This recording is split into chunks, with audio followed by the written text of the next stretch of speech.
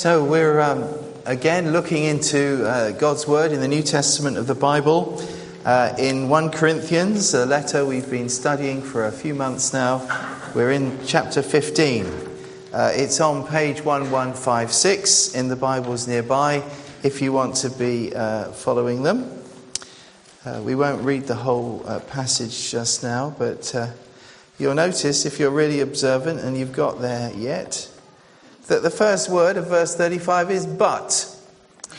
I'm not going to say a lot about that, but it's suggesting that actually verse 35 might not be a good place to start, because you shouldn't start things in the middle, shouldn't start something with but in the middle of a sentence, so I'm told. So I want us to just have a little bit of a recap, especially if you've missed some of the last few weeks, on where we've got to in this chapter 1 Corinthians 15. It's a very important chapter. Actually, in the whole of the New Testament. It's one of St. Paul the Apostle, who wrote it, one of his most famous chapters, if you like. It would go down in there. Now that's what I call New Testament chapters, or Paul's greatest hits, or whatever you would like to call it. It's one of the longest chapters in 1 Corinthians. And some people think that what this chapter is about is actually the main point of the book. Different people have different ideas on that, but it's clearly very important. Now, Paul got to write this chapter for a reason. And the reason was that there were people in the church at Corinth, this community of believers he was writing to, who were teaching, in fact, that there was no such thing as the resurrection of the dead. This life, they said, was all there was to it. They were believers, they were followers of Jesus, but somehow they just thought, this life is it. There's nothing more to bother about, nothing more to look forward to. And Paul is writing to try and help sort that out for them. Now, I wonder why they could be saying that. What would make them say that thing? Why should the people in that church be saying that there's no resurrection? Well, we don't know for sure, but there's a few possible reasons. First of all, it could be just the way everybody around saw it. Everybody around them didn't think that bodies raised from the dead. That was the idea that, after death you didn't have an afterlife, or if it was some kind of Hades, half-life. And so the Corinthians were taking that idea on board. It could be that they were kind of figuring in their thinking. You see, the Corinthians, as we will have noticed from our studies, they were really into what you might call high-octane spiritual life. They were very kind of excited about how, eternal life was with us now, and they saw themselves as really spiritual and really powerful. That's why they loved the gift of tongues so much, which they probably called the tongues of angels. Remember, Paul says in 1 Corinthians, I speak with the tongues of angels. And they had this idea that their spiritual experience was kind of putting them already, already they had it. There was nothing more to come, because they were so spiritual, they were so high-powered, it was all here and now. And we've already seen in this book that some of them saw their bodies as just not important. Because they said, well, we're already in the heavenly life, so the body is, well, we don't want anything to do with it. It's disgusting, it's horrible. So you remember in 1 Corinthians 7 that some of them were saying, you shouldn't be having sex in marriage, they were saying. And Paul says, no, that's not it at all. But they thought that because they thought, well, they were like kind of in heaven now, and so the body was horrible and had nothing to do with anything. Mind you, others of them in the same congregation took the kind of opposite view. They thought that because the body didn't matter anymore, because they were already kind of in a heavenly existence, they could do whatever they liked with their bodies. And so they were sleeping around it, and we saw all of that. But whatever the reason was, there were people in Corinth who thought that being resurrected as a body was just not part of their view. And Paul starts off, do you remember at the beginning of 1 Corinthians, by reminding them of the gospel that he brought to them. He reminds them of the truths they believed, the truths that saved them. And he tells them in the early verses of 1 Corinthians that gospel was based around Jesus Christ, based around his death and his resurrection. Remember, Lou was sharing with us 2 weeks ago that gospel about Jesus, about his life, his death and his resurrection is the gospel, the good news that we share, that we believe. And Jesus' death and his rising again from the dead is at the heart of that good news that we believe. And he says in those early verses as well, do you remember? That it was according to the Scriptures. Jesus being raised from the dead is not just some kind of random, unusual phenomenon. It's according to the Scriptures. It's part of God's plan.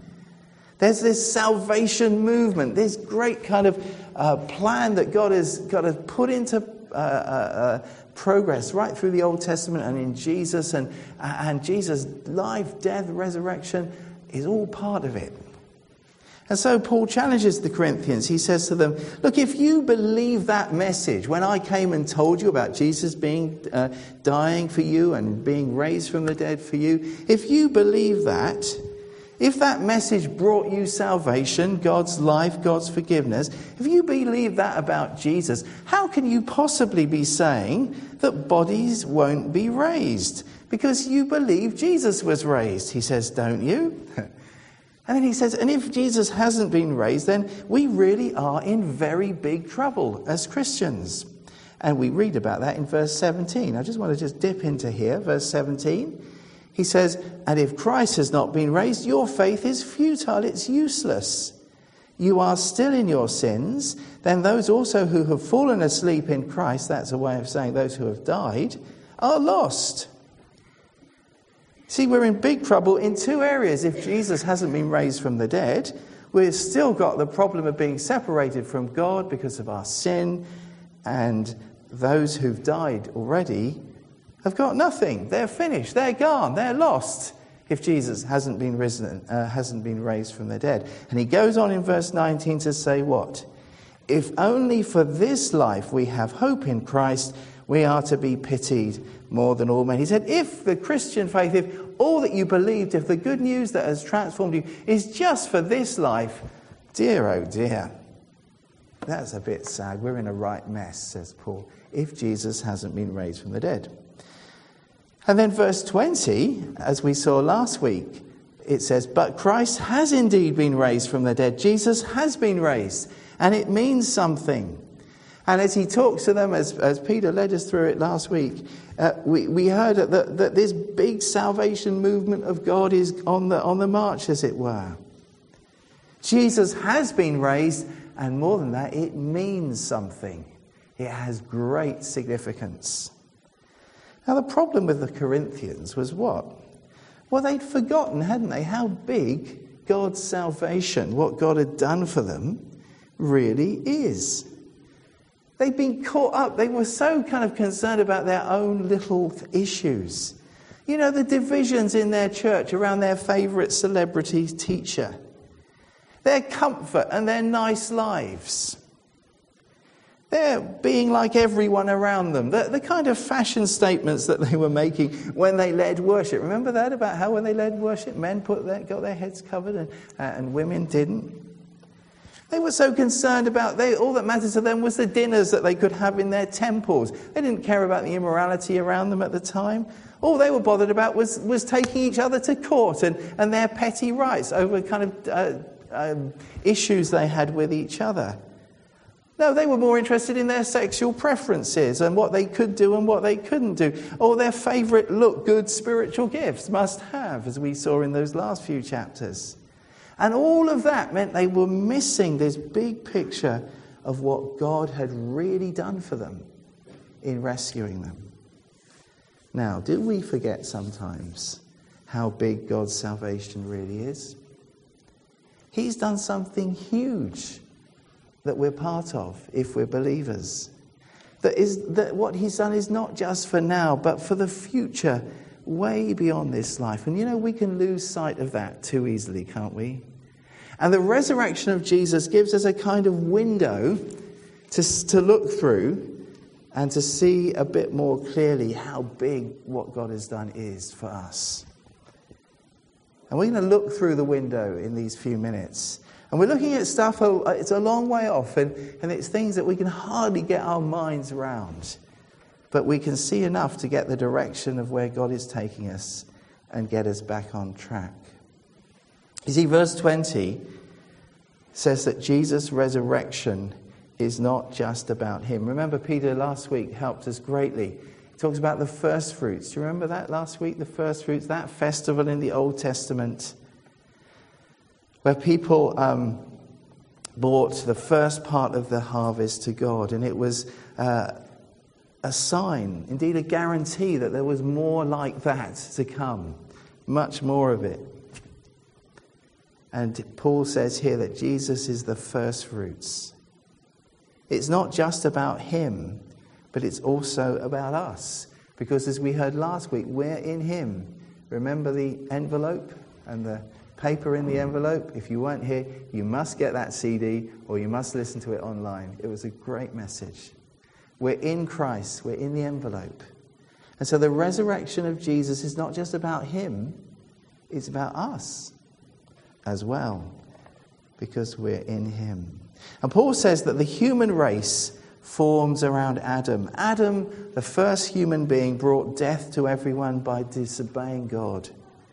Jesus' resurrection now becomes the central turning point, as a new humanity is formed around Jesus. This new movement bringing God's life into human experience. A movement which will eventually defeat death completely, as we saw last week. So there really is more to being a Christian than what we know of God in this life. And we as Western comfortable Christians need to get hold of this. It means a great deal to people who suffer. Sometimes we have it so easy that we think this life is great, we forget anything else.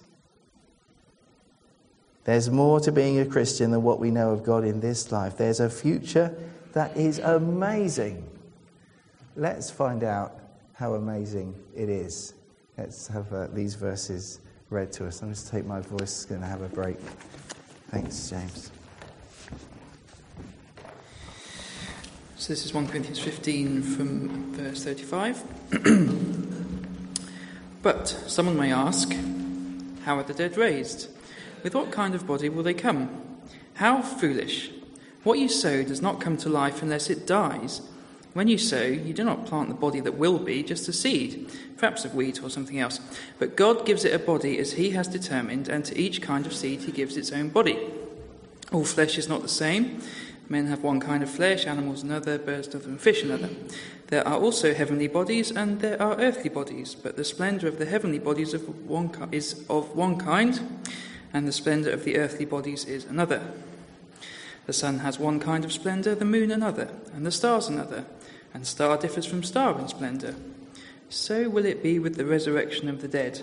The body that is sown is perishable. It is raised imperishable. It is sown in dishonour. It is raised in glory. It is sown in weakness, but it is raised in power. It is sown a natural body. It is raised a spiritual body. If there is a natural body, there is also a spiritual body. So it is written, the first man Adam became a living being. The last Adam, a life-giving spirit. The spiritual did not come first, but the natural, and after that the spiritual. The first man was of the dust of the earth, and the second man from heaven. As was the earthly man, so are those who are of the earth. And as is the man from heaven, so also are those who are of heaven. And just as we have borne the likeness of the earthly man, so shall we bear the likeness of the man from heaven. Thank you.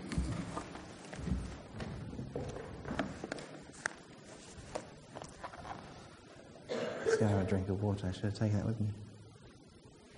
So then in verse 35, Paul imagines a question being asked. It's probably one that he's kind of speculating on rather than one that's actually been asked to him.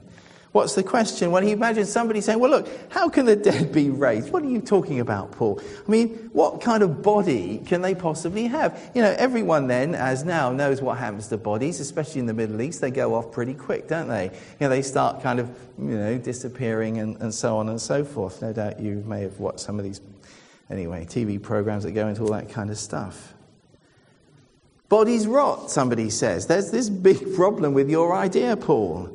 And Paul is very blunt. The NIV is quite polite in the way it translates it here. Verse 36, how foolish. Actually, Paul says, stupid. Don't be so stupid, he's saying here, actually. He says, look, open your eyes. Just hold on a minute. Before you dismiss it out of hand, just open your eyes to what you see all around you. And in verses 36 to 38, he says, as you open your eyes, you will see that all around you, transformation happens. Look what happens when a seed is planted, just a regular little seed. Well, it shrivels. It doesn't look too good, does it? It doesn't look too healthy. It doesn't look too fine. But, he says, something new comes up from it. Something that is linked to the seed, but something that's completely different to it. It's transformed. It's just a little illustration, he says, of what happens every time you plant a seed. A little kind of miracle takes place.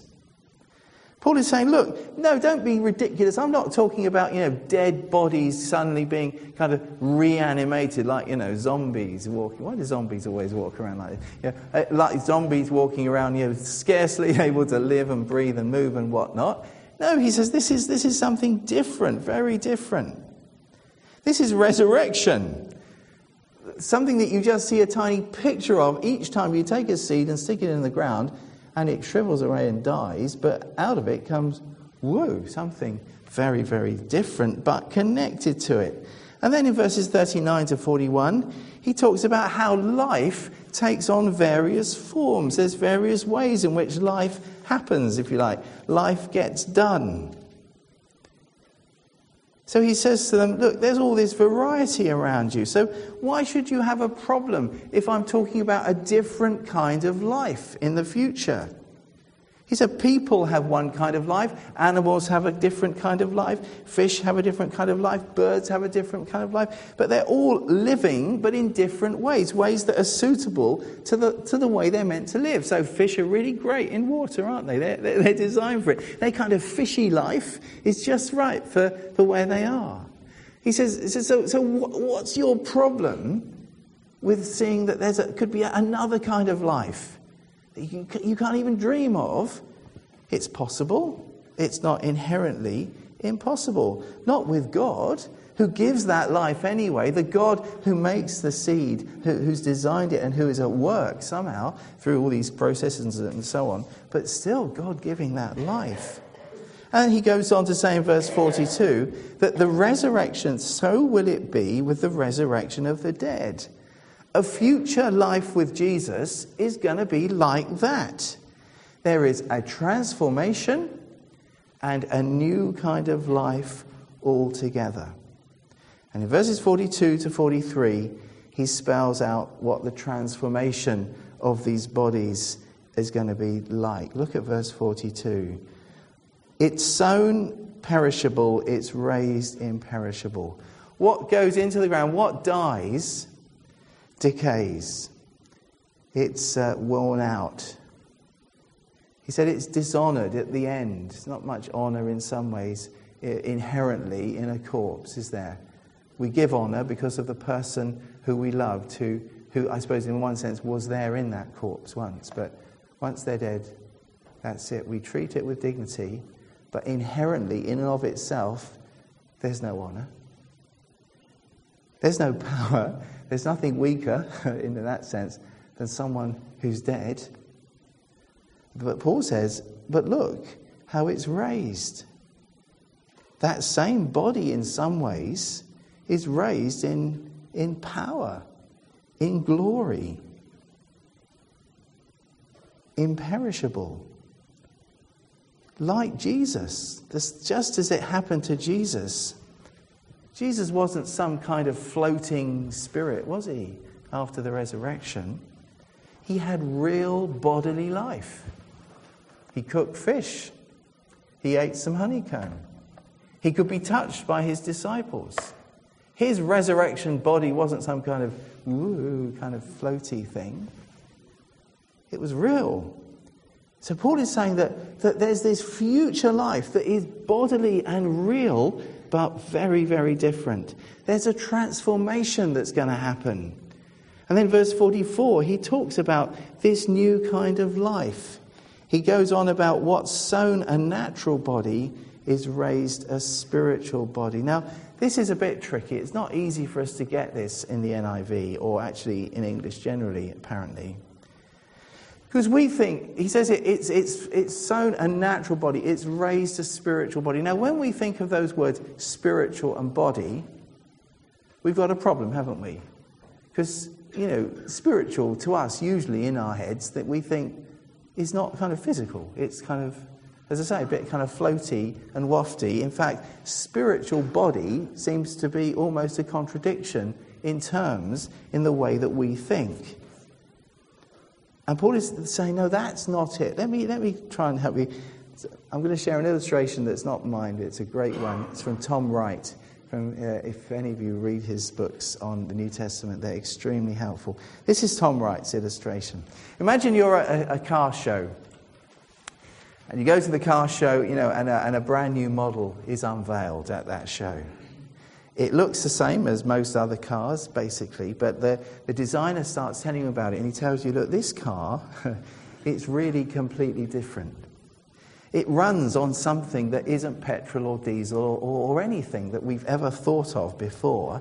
It's actually running on a fuel that never runs out. It's actually the thing that it's run on doesn't just kind of run the engine, which isn't like a normal engine, but maybe similar. It somehow preserves the stuff that the car is made of. See? It's got this kind of life and fuel in it. Paul is saying that our bodies, when they will be raised, will be given spiritual life. We'll be running, as it were, on spiritual life, not natural life. We will be like Jesus' body after his resurrection. Very, very different, but also very connected with what we've been before. Do you get the point? Jesus is like the prototype.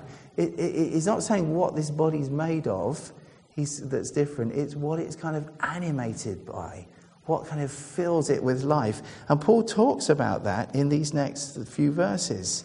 He says the natural body is animated by natural life. He quotes Genesis where when God creates Adam, he breathes into him and he becomes a living being. This kind of life which is a natural life that God has given, natural things. And Paul says this natural body gets its nature, its life force from Adam. And we all share that as human beings. We are living beings in that sense because we're kind of in the same race as Adam. We've kind of inherited that life that comes through us. We live until the point we die. We have that kind of, we're living beings. And we're connected to what Paul calls the first Adam, or the first man here. But then Paul talks about another Adam, Jesus, the last Adam, who gives his spiritual life to us. And we have a taste of that life now when we come to know him, when the Holy Spirit lives in us. But at the resurrection, our future spiritual body is revealed. And we're animated then not by natural life, like the old kind of Adam way, but by spiritual life. That's what he's saying. Something completely different. Something amazing. Something wonderful. And who's going to be involved in this? Well, verse 48. Those, as was the earthly man, that's Adam, so are those who are of the earth, as is the man from heaven, who's that Jesus. So also are those who are of heaven. Some people are described as being of heaven. Just as in verse earlier on in this passage, when Paul talks about the end, he talks about Jesus coming for those who belong to him. Or he uses that phrase, fallen asleep in Christ. So being a Christian then, knowing Jesus is not just about this life. There's a new life coming that is more real than this. Not floating around some vague kind of ethereal place, but a real resurrection body in a new creation. Bodies that are made to live in a new way, able to love God, to serve him, to glorify him, to rule on his behalf, to judge angels, whatever that means. Paul says that earlier on in 1 Corinthians. So look at verses 47 to 49. Paul goes back to these two men, the first man and the second man. See that? These two men in inverted commas, around which humanity is formed. A man of dust, Adam, and a man of heaven, Jesus. Paul says we share the man of dust image. We've got that life from Adam. That's what makes us human beings. That's what keeps us alive until we finally go. We drop dead or whatever. And we share that as human beings. We share the man of dust's image. But we as believers have got to know the man of heaven. Do you remember what Jesus said to Nicodemus in John chapter 3? He said, unless a man or a woman is born from above, they cannot enter the kingdom of God. Becoming a Christian is being born from heaven, being born again. Something of the life of God coming into our experience. And so we've come to know the man of heaven, Jesus. And we share something, a little bit of that life of Jesus now in our inner beings. You remember the New Testament talks about the Holy Spirit as the down payment, the first fruits of what's to come in the future. All that we know in our spiritual life now is just a little bit of what's to come in the future. One day we'll be living life with God in bodies designed for that life. And it's more than we can possibly imagine. As I said, it's like looking through a window at something like quite a long way off and you can just see the shape of it. You see it's going to be pretty darn good, but it's quite difficult to get all the details of it because it's going to blow our minds probably if we did. We will bear the image of the heavenly man. We will be like him. And that amazing future with Jesus Christ is certain because he's been raised from the dead. He's the head of a new movement, a new creation, a new humanity. And if we're believers, we are that new humanity. Have you realized, have I, because it's easy to forget, how big the salvation God has given you really is? Have you received that gift of salvation into your life? Have you been born from above? Because if you haven't, you're not going to get this future experience at all. You'll be separated and away from God. Do you realize, do I realize that we're part of this movement? Have you grasped where we're heading? How big it is towards this future life with God. Now, when do we need to grab this? We need to grab hold of it when the road is tough, don't we? There's more to it than this life. We need to hold on to it when the end is in sight. Or when it's over too soon. Some of us can think of people that we know and it's been over too soon. But it isn't over. There's much more. That feeling we might get when we lose someone so young. Or maybe as though, there aren't many students here today. Students, hard to get your heads around this, I know. But, the day will come when you look back over your life. I'm beginning to sense that. 56. I'm 56. That's not much longer left, really, I suppose. Well, isn't there? Shouldn't there be more to this? Shouldn't there be more than this? I know you're thinking 56. You're lucky. I know. But we get to a point in time we think, I'm not going to be able to achieve everything for God that I'd like to. It's going to be over too soon. Well, it isn't over because there's something big coming in the future. We need to grab it when the limitations are biting. Again, students, you won't understand this, but a day comes when you're just aware that your body is decaying and it's falling apart. And when that day comes, we need to realize that there's more to look forward to. So look forward to it. Remember what's to come. Look forward to it. Know that he is going to take you into that because you belong to him.